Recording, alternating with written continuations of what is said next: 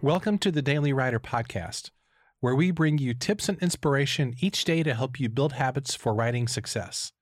For more resources, including your free Daily Writer Starter Kit, visit dailywriterlife.com.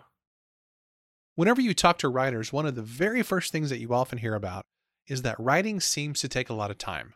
There's nothing that keeps people from writing more than the idea that they simply don't have time to write.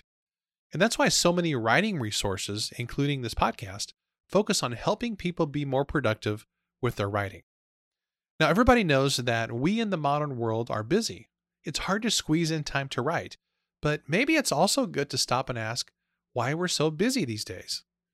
Is it too many obligations and commitments? Is it lots of movies, YouTube, and TV shows? Is it other hobbies and projects? Is it several small kids in the house, or maybe a spouse or a parent who requires lots of time and care? Is it maybe an extra job to help make ends meet?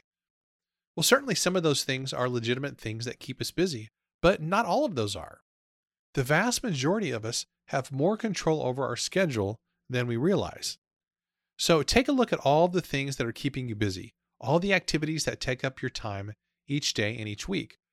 Are they really necessary? Are they contributing to your quality of life? Are they helping you reach your long-term goals as a writer? If not, it's probably time to reevaluate how you're actually spending your time.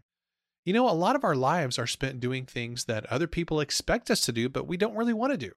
So maybe it's time to stop focusing so much on what others want from you and instead spend more time on the things that you want. Here's today's challenge. What could your life be like a year from now if you stopped or reduced some of your current activities and focused more on your writing? Hey, a huge thanks to today's sponsor, Indie Author University, featuring the Book Marketing Mastery course. If you're tired of hearing book marketing advice from people who've never published a book, you'll love this course developed by Anna Recorder, a business coach who has sold over 4 million books. It's time to start selling more books faster, easier, and with more fun than ever. To check out Book Marketing Mastery, go to dailywriterlife.com/bookmarketingmastery and use the code DAILYWRITER to get 10% off. Thanks for listening, and I'll see you next time.